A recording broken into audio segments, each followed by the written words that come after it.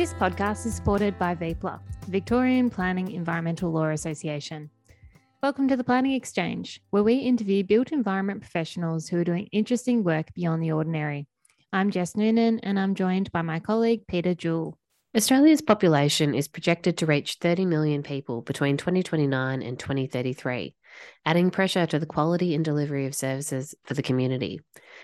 Our guest today is Chief Tech Officer James Vincent of global digital tech and data services firm NCS Next. We'll be speaking with James today about how government needs to adopt more smart city technology to cope with the scale and expansion of the smart city technology and the solutions that government could adopt to improve citizen services amid a rapidly growing urban population. Think smart meters, sensor technology and AI in buildings and the way in which this would reduce our environmental footprint. Welcome to the show, James. Oh, thank you for having me. It's great to be here. Now, James, we're not going to go easy on it today. We're not just massive smart city supporters. I'm very comfortable with the idea, but there are a few concerns with it, and we'll draw those out with you today. What drew you to technology? It's something I've always had a natural affinity for, Peter. I think even going back to when I was growing up and, computers in schools and in homes first became a thing, I always found myself naturally quite inquisitive and naturally quite capable when it came to these things. So for me, as I've gone through my career, I've always found technology as a means by which I can achieve outcomes, so adding some kind of value, achieving a business outcome or an end user or end consumer outcome. And ultimately, it's just a mechanism by which I found myself able to help people and make a contribution. So for me, that fascination's always been there and it's constantly evolving and there's always new energy in the industry. And can you just give our listeners a really brief description of what your role is and about the company itself? Yeah, sure. So NCS is a global technology services organisation. We're actually headquartered out of Singapore. But here in Australia, we're about 2,000 people strong now, so we're a reasonably sizable operation. And we do technology solutions across cloud, data and digital. So, things like mobile application development, large-scale data platforms for analytics and insight, as well as large-scale cloud adoption. And then my role as the Chief Technology Officer within all of that is really to make sure that the services and solutions that we're bringing to market across the industries that we play in, so this is the likes of finance, telecommunication, utilities, healthcare, government, that they're being effective and are actually meeting the market demand and helping our clients create impact with the solutions that they're delivering as well. Now, James, the concept of smart cities has been around for a little while, but it seems that there's certain trends coming together to support the adoption of smart city technology. Can you describe some of these trends that are favourable? Yeah, very much so. And I think it really echoing some of the things that Jess opened with, the biggest trend would really have to be the drive towards increased urbanisation. And this is a global phenomenon. This is not something that's unique to our situation here in Australia. We're seeing this around the world where it's not just the fact that population is growing, it's the fact that increasingly that population is moving towards urban centres. I think the projections are that, currently about 50% of the global population is in urban centres, and by 2050, it'll be about 2/3 of the world's population. So what that does is it obviously puts increasing demand on the existing systems and existing platforms as well. So along with that, there's obviously an increasing awareness of environmental impact and sustainability. And this is where you see things such as the UN Sustainable Development Goals really becoming a framework now by which a lot of communities and governments are starting to focus on how they can actually have impact. And then I think for me personally, the overlay that I would put on all of that as well, the third dimension is really just the changing technology, the rapid pace at which technology is improving, the accessibility of solutions that we can actually bring to bear in market today, have never been so effective as what they are now. So, really those three things coming together, I think, is what is driving the focus and effectiveness of smart cities. And James, just a thought, which cities or which countries in particular are you seeing, I guess, leading the way in this space? Singapore always comes to mind for me personally, but are there any other examples? There are lots. I think it's improving around the world. Singapore really is the leading light, because in many ways, Singapore has moved past this notion of experimentation and concept into really, really large scale adoption. And they're doing it across so many different areas of smart city technology as well. I think one of the things that Singapore has that's very advantageous is not just a spirit of innovation, but it's got a very simplified single layer of government as well. So it makes it really easy when government makes a decision that it wants to launch into something like a public-private partnership and it wants to do something effective in industry, that it can really just make that happen. It has the mechanisms available to enable its vision. I think if we look to other parts of the world as well, there's some really interesting things happening out of Barcelona. I think Barcelona is often cited as much of the technology aspect, but also the community engagement. And I think one of the things that Barcelona has really highlighted is the importance of reaching out to the community and giving the community a role in smart city enablement. They have a very open data platform. You or I as citizens in Barcelona can register on that platform. We can see all the data and information that's collected about us and about our movements and how that's used, and actually have participation in the system. And then there's some other really good examples, more so in areas of Northern Europe, where things like smart grid enablement. So, this shift from energy being one of end consumers to what we call prosumers, so our household could be producing electricity and energy and contributing that back to the grid. Really fantastic things happening out of that part of the world. So it is a bit of a global phenomenon, but there are definitely parts of the world that I think are really leading the way. Well, James, we're very big admirers of Singapore on the podcast. But what's wrong with the present operating systems that they need to be supplemented by smart city technologies? I think there's a couple of things really, Peter. One is you just look at the era in which they were designed. They really weren't designed for this sort of scale. And so the increasing load and demand that's being put on our systems, whether they be transport or energy creation and transmission, is creating ever-increasing challenges as our population grows. And then I think the other one is we really live in a very connected world today. And I think enabling a lot of the things that we want to do at a smart city level requires a degree of connectivity. And again, those systems just weren't designed with that level of connectivity in mind. So it's a bit of a challenge to retrofit or to, enable the sort of technology vision we want with the existing operating systems that are in place.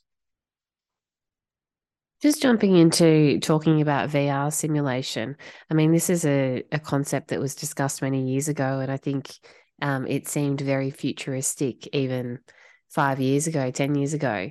Now it's commonplace in a lot of projects. And look, it obviously makes real world spaces easier to navigate prior to construction and so forth. What are your thoughts around VR, and can you give any other examples of how it's used in the smart city space? VR, I think, is really exciting. I think it's a fantastic visual enabler and immersive enabler to being able to get a sense of what a built space could actually look like. And it's funny, like if you go back in industry and you look at the notion of how did we convey to the community a sense of what we were planning and what was going to be built, we can do sketches, or, we can look at architectural diagrams or submissions to council or whatever they may be. But, as you would both know, right, the general public are not trained to interpret architectural diagrams. So we tend to rely a bit on things like an artist impression. But if you can take that one step further and you can actually create an immersive three-dimensional space, you can put your headset on and you can actually walk through an environment, it unlocks all sorts of really cool opportunities and possibilities. And so one of the things that we're really seeing enablement in this area is the ability to look at different approaches and look at different models and do experimentation in a virtual reality representation. One of the really cool use cases that we had for this is we prototyped the development of a new train station, a new train platform. And the idea was that we really wanted to look at how we could optimize things like signage to improve things like accessibility for people in that environment. And all of a sudden, what you find is that you can actually do this in virtual reality land really cheaply and really effectively. You can get people to walk through different models, different scenarios, different setups. You could look at things like, what happens if I introduce a crowd into this environment? What if I create all this ambient noise? Maybe there's announcements coming over the PA system. There might be trains coming in and out. And you can actually create a real world environment in a very, very immersive way in virtual reality. And then if you contrast that to the way that historically those sorts of things have been done, we would literally take a warehouse space and build a physical replica of a train station and try to do a bit of a walkthrough of that and look at maybe we can move some of the signage around it. It's just clunky, it's expensive, it's time consuming. And I think if we get really creative about the use of virtual reality, there are so many things we can do in the planning process before we enter a building stage to optimize outcomes. So to me, it's a really great emerging field and something that I think needs a lot more creative energy and insight applied to it. And James, obviously you've experienced that VR experience. How close did you feel it was to reality?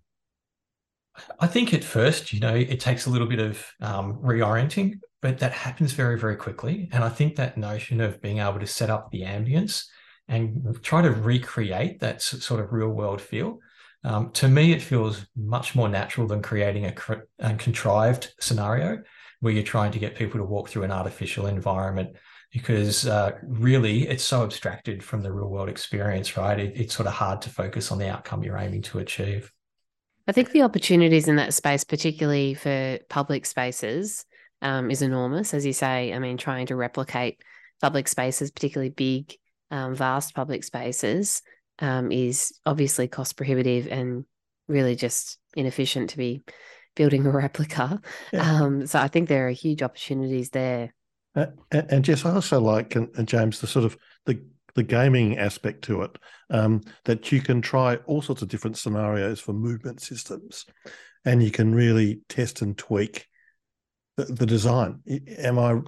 You thinking about our SimCity podcast that we did a couple of years ago, Pete? Yeah, we did, James. A few years ago, we interviewed the lead designer on SimCity 2, and there was a lot of experimentation with that. But it must be so much. Once you've got the system, the design basically there, you can play around with it quite a bit. Absolutely true. And it's a field where the technology is constantly evolving as well. One of the things that we're increasingly experimenting with is what we call geospatial scenario modeling. And so this is something where you might take, say, a part of a city or, an urban environment and look at optimization of things like traffic flow. Right, you might want to run different scenarios to say, how could we better respond to emergency events that happen within this space? What if we blocked off certain streets under different circumstances? And you can actually do all of that inside the computer. And so you can start to look at these different scenarios and optimize for the sorts of outcomes that you want. And you can do it all in a simulated space. And I think just having that optionality and using it to inform the decisions that we make is a really powerful thing, and it's something that we're seeing as a real growth area. We thank Victorian Planning Reports, our very first supporter.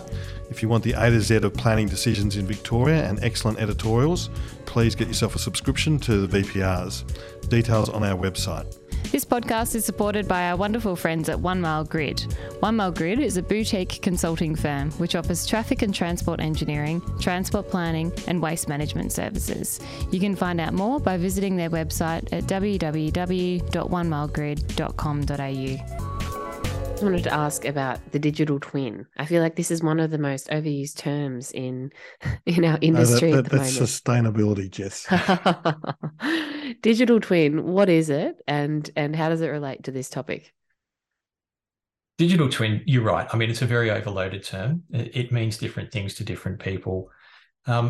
It's related to this topic in the sense that I think when we look at smart cities and when we look at planning in general, we need to be leveraging technology wherever we can. And the smart city concept lends itself to not just things that are built physically on the ground, but also to things such as larger scale utility and transportation considerations as well. And this is where we're seeing the rise of what's commonly being termed now operational twins, right? So really this digital twin or operational twin, in many ways, it's just a computer representation or a computer model of any physical asset, right? But the obvious advantage is once that is computerized, you can then do things like those visual 3D representations. you can start to explore the machine learning and the AI. This is where things like predictive maintenance become really effective in the management of assets. And, we can also start to use that in a larger scale to look at, scenario modeling and what if analysis, right? So what if a system failed? How could we compensate for that? How could we recover in an emergency scenario? All those sorts of things. And they become really, really useful pieces of information and insight when we look at how we might plan for optimization or future investment. And James, I suppose the infrastructure of cities, the cables, the pipes, the cables, everything. Having that tested or having a digital twin, as you say, the maintenance of that, the sort of the boring essential stuff that you've got to do to maintain vibrant cities. The smart cities or smart technology can really help with that. Can you sort of give any examples of that sort of thing? Yeah, absolutely. We're doing a lot of interesting work at the moment, particularly in water. I think that there's a lot of focus on energy when we talk about starting to look at how do we optimize outcomes in the safe and reliable provision of water. So you imagine, technologies like being able to detect leaks in pipe through different forms of inspection. Right. So you could maybe float a visual inspection device down a pipe and look for things that are anomalous. But you can also do really cool things like measure that acoustically. So you might pulse a sound wave through an underground pipe and determine whether or not the response you're getting back is as you would expect for those materials and those properties. So there's all sorts of really imaginative and creative things being done on a global scale. Along with that, I mentioned before this notion of predictive maintenance. And this becomes really important, particularly in regional parts of our state and Victoria. And, again, looking around the world, not every system that gets implemented has someone nearby who can readily maintain it and look after it or, repair it should it break down. And so being able to predict when failures are going to occur in something like a pumping station, maybe in a sewage treatment plant, it enables us to not just be more cost effective in the way that we actually manage that infrastructure asset, but it's also having a really great contribution to things like health and safety, because we're not sending people out at 3 o'clock in the morning to deal with large, heavy equipment and, undertake maintenance in environments that may not be safe. But I guess you're also providing a better environment for your residents because they're not, being put in a situation where they don't have power for 12 hours or something like that. You think back in our childhoods where power would go out quite regularly. And it wasn't uncommon to be walking around with a candle or something like that for a couple of hours until the power came back on. So I think it, as you say, it provides benefits for everyone, but also provides benefits for our residents in particular. I was just going to ask as well around how we can use these sort of ideas and concepts to actually design better new towns or even urban renewal projects. Yeah, absolutely. I think in many ways, this comes down to the availability of data and then the ability to actually gain insight from that data that we're gathering. So all of the technology that's deployed in the real world on the ground, what it really should be doing ultimately is leading to those better outcomes for all of us as citizens, like you mentioned, not having to walk around in the dark looking for candles. So when we're planning for new environments, we can be informed by what we're seeing. We can use data far more effectively. And we can also facilitate the deployment of this new technology. I think one of the really interesting challenges, though, when you look at the notion of smart cities and some of the things that we celebrate and the really effective modern precincts, is many of them do tend to be those greenfields areas where we're going in and you've got a bit of a clean slate. So you can design with these technological outcomes in mind. You can look at things like the underground supply of power and utilities. You can look at the urban environment and designing for a really, engaging space for people, to live and to work in, looking at things like autonomous vehicles and how they could be facilitated. But the real challenges, and I think the really interesting one that we've got to face into tackling if we're going to scale this technology and be more effective with it, is how do we retrofit that into existing environments as well? So I think really it comes down to gathering data, being able to use that data to make more effective decisions, being able to experiment ahead of build phases, and then being able to inform ourselves as to how to best implement the technology and get the right outcomes. Yeah, all good points, James. And utilising the technology and putting it into new systems depends on the existing regulatory environment catering for this technology. And is there a sort of a catch up, or can we have the regulations so that they can anticipate these sort of new technological breakthroughs, James? Any thoughts? Yeah, look, it's a complex field. I think there are so many aspects to regulation when we look at smart city development. Regulatory things around the way in which we plan, the way in which we enable and unlock capability. If I look at things like transportation, there's a lot of things we need to do around improving infrastructure, and there's some regulatory considerations around that stuff as well.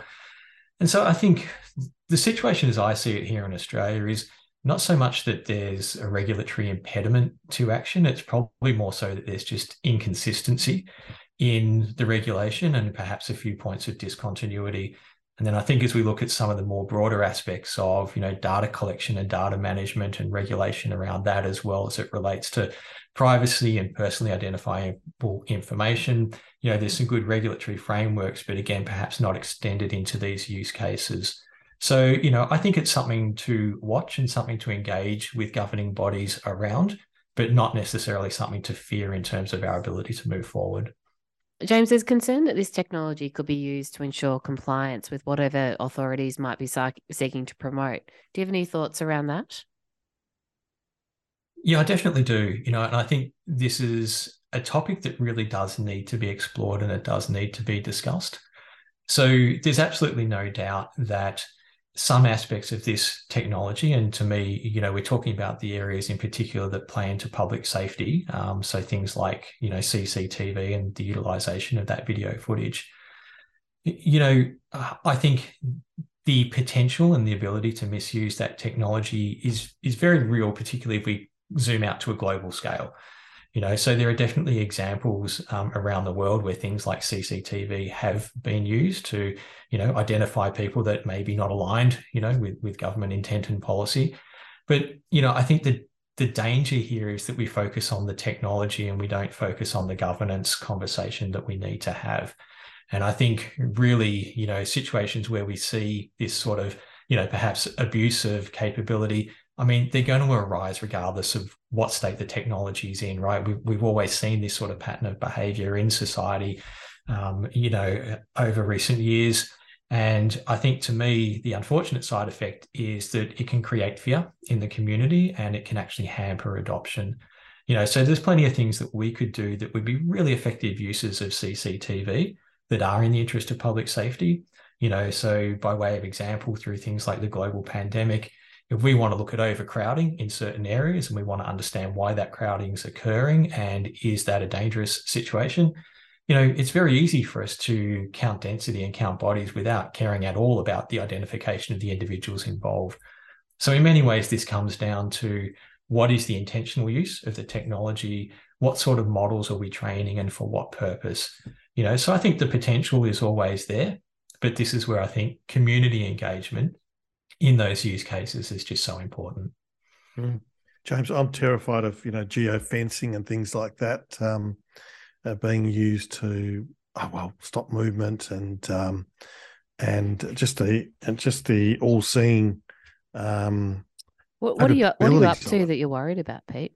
Well, Jess, I like my liberty, but you don't know. A lot of people don't know if they're crossing into a grey area. So, geofencing. Am I right to be sort of worried about that, James, or has he just been watching too much Blade Runner? I think it's always right to be concerned. I don't know about worried, but I think as citizens, we should always be vigilant, right? And we should always be paying attention. I think one of the things that's unfolding at the moment is, this debate around 15-minute cities. And I think some of the aspects and some of the aspirations of this, are really fantastic in terms of, urban environments that are really accessible for people, and we can do things locally and we can look at, more effective modes of transportation around our local area, such as making it friendly to cycling and walking. But when we extend that to concepts such as wanting to find people who leave that geographic area too frequently, or maybe they take too many car trips outside their designated area, I think that sort of thing is deeply concerning. And that's the sort of thing that we really do need to have, significant public debate around that. So yes, again, the potential is there and the technology can be used that way. But so many of these things come down to, a cultural awareness and a cultural understanding of our values and, what's important to us as a society. And comes back to governance again as well. Well, Jess, I think James is on Team Pete, not Team Jess on this topic. I think he understands that people. What are you both up to? No, I think I'm talking. James is a very good citizen, but I'm less good. Now, environmental benefits, James. Let's talk about what smart cities can do with environmental benefits. Yeah, obviously an incredibly important topic, Peter. There are so many levels in which we can improve the environmental footprint of cities through the use of smart technology. I think one of the really simple ones is if we just look at our urban environment, when we're monitoring for things such as air quality, obviously anything we measure, we can start to understand and we can start to take action around. So I think even just from a public health aspect, monitoring that sort of thing, being aware of it and starting to put in place measures around improving things such as air quality, really important. But if I start to look at this across, think of a simple user journey of like what you may do on a daily basis, right? So, the energy that we consume in our office buildings and in our homes, if we can start to optimize the use of that energy, we can obviously reduce the amount of consumption. Reducing consumption is always a really good thing from an environmental impact perspective. So we're doing work at the moment around building management systems, where we're looking at optimizing the HVAC, the heating, ventilation, and air conditioning systems. We're looking at optimizing lighting utilization as well to reduce the consumption within buildings. And, as we scale up that urban density and that population, that becomes increasingly important. Transportation is another area where there's a lot of efficiencies to be gained. And again, anytime you're talking about a more efficient system, it's not just more cost effective, but it's also going to reduce its environmental impact as well. So there are definitely a lot of areas where we can look at smart technology. I think, one of the really, really engaging areas is in energy, is in this notion of smart grids and being able to invest more deeply in the localized production of electricity. And again, this idea that we can distribute the creation of electricity and not rely so much on centralized sources. Those distributed energy production capabilities tend to be renewables. They tend to be wind and solar. And again, reducing the overall demand on non-renewable energy is a good thing. And what are the vulnerabilities of the system? Yeah, it's a really good question, right? And I think what this really comes down to is this notion that we need to increase the level of connectedness in our systems, right? So it's pretty much impossible to bring data into something like a cloud environment for analytics and insight and machine learning modeling without having that degree of connectivity to enable that. And so, I mentioned earlier that a lot of our existing assets were not really designed with that level of connectivity in mind. So there is definitely a concern around how we enable that and how we do that connectedness. So anytime we look at connecting systems into a network, we need to look at how we protect those systems from an access control and governance perspective. We need to look at how we protect that data, whether it be in transit or whether it be in storage as well. And so there's a lot of ththings we can do. I think those patterns are very, very well known, particularly when we look at the use of public cloud type capability for enablement of the rapid adoption of modern technology. There's really great tooling, there's really great processes and standards that we have available that we can leverage for that. But we can also be really intelligent about what we unlock and enable as well. So maybe in our first phase, we don't look at enabling command and control of some of the systems that we're trying to understand. We just look at how we can gather data in a read-only type format. And James, an issue with technology, the avoiding obsolescence in systems. You think about where we've come in the last 25 years in terms of software or the cloud and things like that. And no doubt the progress is going to be continued, maybe not at the same pace, but how do we avoid that obsolescence in systems? There's a couple of things that we can do around obsolescence, but I think the first one is to acknowledge that in some ways you can't avoid it, right? I mean, it's the nature of technology that it evolves over time. And so there's always going to be new and different ways of tackling problems. There's always going to be new and better technology. One of the big things we've really learned with the rapid evolution of technology is that you need to design with that obsolescence in mind. And so what you can do is you can make your systems far more modular and far more granular.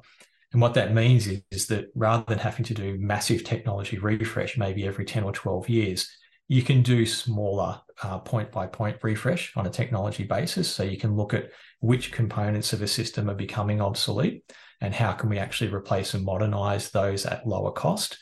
You know, we can retrofit a lot of modern technology and work in parallel with existing systems as well. You know, when we look at things like those large-scale utility assets, you know, I know when IoT first came in and became a big thing, there was a lot of concern from those who are using existing operational technology platforms that those investments would be made obsolete. And what we found is that that's not actually the case, that we can deploy the IoT alongside the existing operational technology and use the two together to gain much greater insight. So there's that notion of being very modular and being very mindful about how we deploy the technology. And then I think the other aspect of it is we need to push a lot more towards open standards as well. I think one of the things that makes technology expensive to maintain and replace over the long term is too much reliance on proprietary systems, which are very, very challenging to modify and to update. And I think if we can push increasingly towards open standards, we have much greater flexibility about what our optionality is and maybe how extensible those systems become as well. We've obviously spoken about the efficiencies that come from these systems, but you've also just mentioned there that, you know, there's a price to pay in actually rolling out this kind of technology. What sort of returns can investors expect, whether they be authorities or municipalities, for example? Or is it a case that, given the advance in technologies, that these agencies can't really afford to wait? It's a complex and multidimensional thing. You know, when we start to look at return on investment for technology, I think there are a couple of areas as they relate to smart cities where those returns are really quite obvious and evident. And there are some that are just more aspirational in nature. And, you know, to your point about waiting, right, there is a definite opportunity cost as well. If we don't do anything and we just simply wait and see what the rest of the world's doing, or our systems actually start to, you know, erode or break down or fail. You know, so the ones that are more obvious around that return investment, you know, I mentioned things such as optimizing building management systems, so that we can get much more efficiency out of our existing buildings, as well as our new and greenfields deployments. And so anytime you're optimizing efficiency, you're reducing cost, right? Or you should be reducing cost commensurate with that. And so that's something that's really measurable, and you can put a definite time frame on return on investment around the utilization of technology in those sorts of scenarios. But I think some of the other aspects, you know, that come into this as they relate to cost, more so relate to perhaps cost avoidance. So, you know, the predictive maintenance scenarios that we mentioned earlier are an area where we can avoid cost as opposed to maybe get a very clear and definite return on investment. But then we've got to look at the slightly less tangible aspects of return on investment. So these are things like the improved health and safety that I discussed earlier, but also just the notion that ultimately we're trying to do this to improve outcomes for citizens. And so what value do we place on that as a society? And is that something that we see worthwhile investing in, even if it doesn't necessarily have a very immediately measurable return on that investment? But I think long term, if you sort of really zoom out and take a bigger picture view on this, if the outcome that we get through the investment in smart cities is that we have more engaging urban spaces, we have a happier and more engaged society, that looks like the sort of place that we want to encourage investment, the businesses want to establish themselves in. We handle scale better, we increase population more effectively, we become more competitive as a nation. Then ultimately those things should play into things like GDP and actually make us more competitive at the national level. And so you could argue that the investments in smart city technology are ultimately going to have a return on investment at that national level. Thanks for the support from Ratio Consultants, an independent voice and trusted partner in planning, urban design, transport and waste management. Ratio supports change through projects that shape cities, neighbourhoods and places for people. See ratio.com.au for details.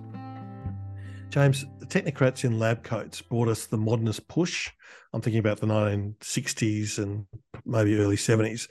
And that pictures of people walking around wearing glasses with IBM computer tapes in the background and designing new cities. And they were about freeways, slum clearance, modernist housing, alienating architecture. Is this smart cities just a return of technology, insensitive technology to our city designs? Oh, I love this question, Peter. I think, as a qualified engineer, I don't quite go back to the 60s and 70s with it, but I might have been at risk of becoming one of those technocrats in lab coats. So, it's a really fun area to explore. And, look, I think, you guys have focused in previous episodes of your podcast around the preservation of heritage and, some of the identity of our cities and our urban spaces as well. And particularly through that period, some of the irreversible damage that might have been done. But look, I think one of the things that I would draw a parallel to is, we do a lot of human-centered design and experience design in our organization. And I think the thing that we're seeing is this real drive and push towards being very focused on the outcomes for the consumer of whatever it is that we're creating, right? So this could be a digital application that we're developing. I think we see this increasingly used in the provision of digital government services as well, where we're really conscious of putting the citizens and the consumers at the heart of whatever it is we're designing. So I think that notion of that autocratic lens and we know what's good for you and we'll just make those determinations in isolation, I hope that's disappearing, and I believe that's fading. And I don't think the technology has to necessarily take us back to that place if we use it in the right way to help us be more informed about the decisions we're making. That sort of notion I mentioned earlier about doing things like the geospatial scenario modeling, these should be tools that help us get to an outcome that we're after. They shouldn't be necessarily dictating the way we treat any specific situation or problem. So I think there's always room for that human creativity. I think increasingly in digital parlance, we're very, very conscious of the human impact and putting humans at the center of everything we do. And so I think we've actually got a really bright future around this if we can learn how to leverage these tools and leverage these capabilities in the right way. I should say, James, jumping in, I love freeways, driving around listening to Kraftwerk, Autobahn. So not all the technocrat things have been too bad, Jess, I don't think. I can just see you in your Volvo, Pete, going down the freeway. Well, Jess, I used to have a Volvo for a very long time, but now it's a Ford Ranger, which I love. Oh, that's right. But we will talk about music when we get to Podcast Extra because I've got a surprise for Jess. Now, I think you were going to ask something, Jess. Yeah, James, with these technologies that we've spoken about, how can they be used effectively in third world countries or those, I guess, cities with rapidly growing populations?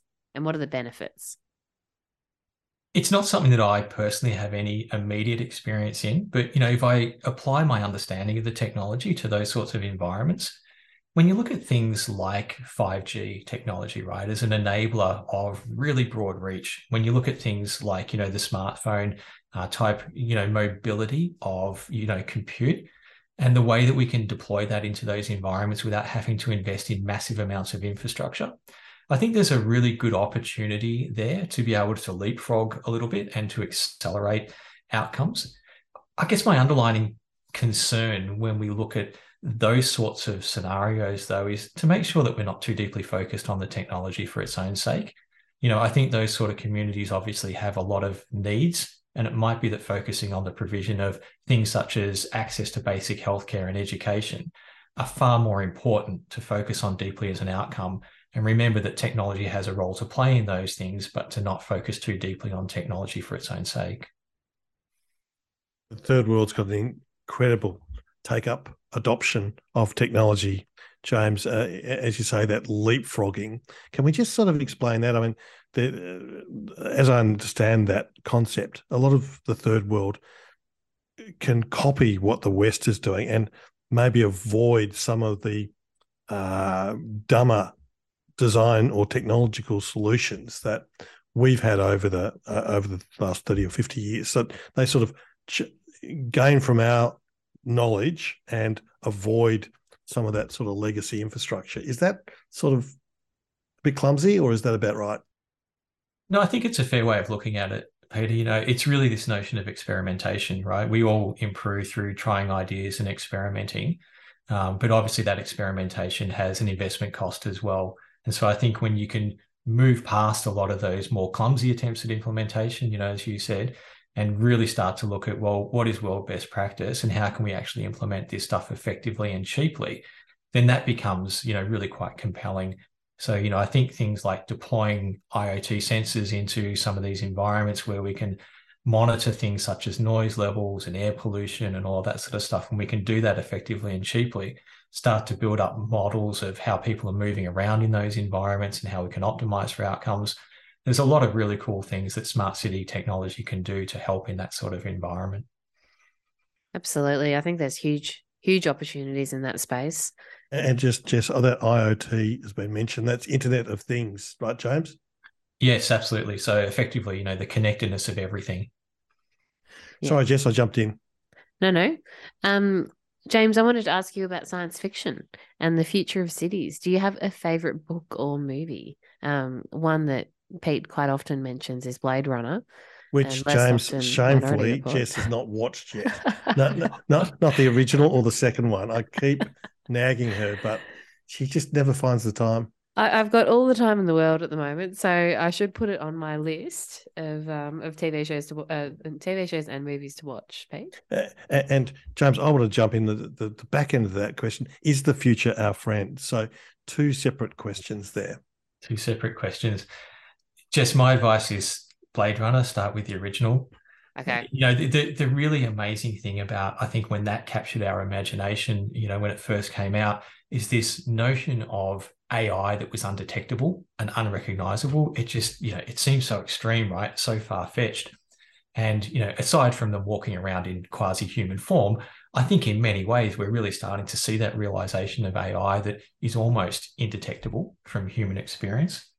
But I think, in this general area, the science fiction thing, it's really easy to jump into the world of, the Philip K. Dick and the William Gibsons. And, they're fun to explore and all of that, but they do tend to be a little bit dystopian in their view.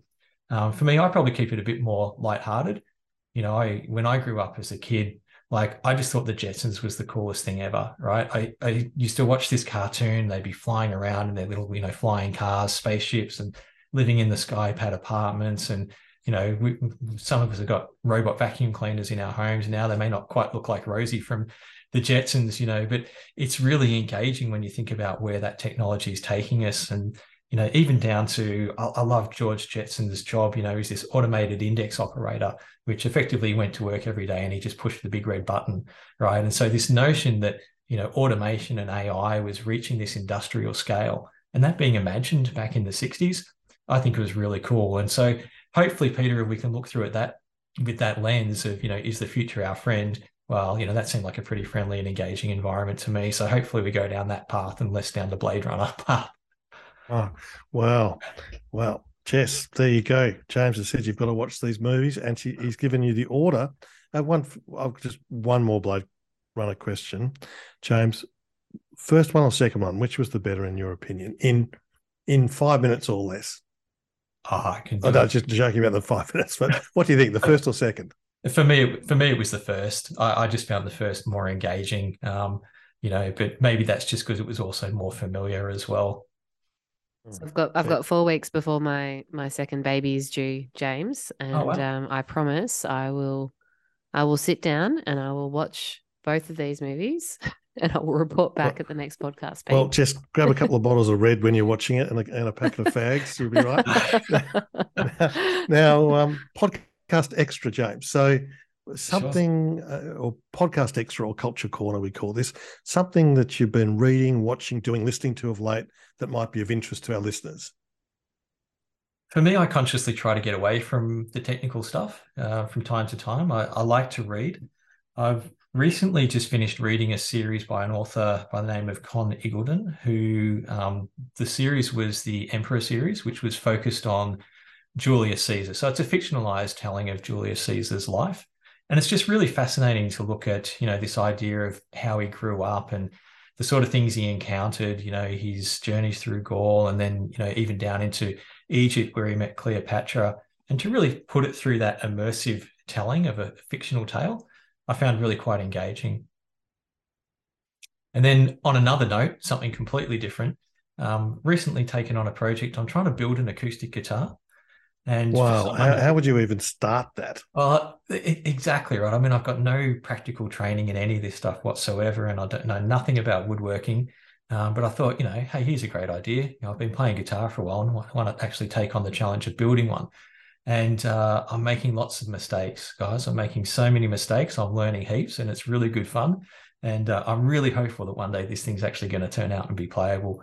But I'm just totally enjoying the idea of getting back to something that's hands-on and practical and not necessarily too deeply focused on technology. Are there videos on YouTube that help with that kind of thing?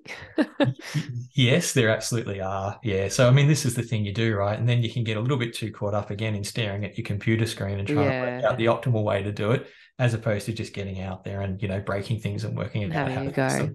Yeah, exactly. I love that idea of getting back to craft. Jess, your podcast extra? Yes, mine is a TV show this week because I've recommended a couple of books recently, and TV show, as I said, I've been spending a lot of time lying on the couch and not doing too much, is Fisk. I don't know if you've seen it. It's with Kitty Flanagan on What's it SBS. about? So she's a contract lawyer who's basically had a professional fall from grace and ends up at a fairly shabby suburban law firm, which is actually in North Melbourne, very close to me. And just the story of her life, and it's a comedy. It's extremely funny. So I've been really enjoying that. What about you, Pete? Well, I've got two, Jess. I went to, and James, I don't know if you like poetry, but I went to a poetry lunch today, and someone gave a great talk about Emily Bronte, and she's the author of Wuthering Heights. And have you read Wuthering Heights, Jess? No, I haven't. James, have you read Wuthering Heights? I'll happily say that my wife really loves this stuff. I find it a bit challenging, to be honest, Peter, to get into. Oh, yeah. So you're very honest, James. You're very honest. So Pete's very highbrow when it comes to his recommendations. No, well, I'm going to get it on. I'm going to get it on Audible, and I'm just going to start walking and listening to Wuthering Heights and hearing about what's his name, Highcliffe or Hinchcliffe? No, Highcliffe, I think it is. And the other, Jess, talking about music. You'll be happy to know that there is now officially a PlanningxChange playlist on Spotify. Wow, this is going to be diverse. And so far, it's all my additions, James. So people who listen to it and don't know Jess hasn't done anything with it yet will think she's a real into a lot of electro music and tech stuff. But one final thing chalk and cheese, I think. One final thing I want to talk to you about, James, is ChatGPT. Very quickly, I asked it to write a rap song about PlanningxChange, and it produced one in like 3 minutes, and I sent it to Jess, and she really liked it. Maybe you could sing it when you get your guitar made for us. I'd happily play guitar for you. I really don't know you guys want to hear me sing. That's not a good thing for anyone. Well, it doesn't need to be sung. It can be rapped.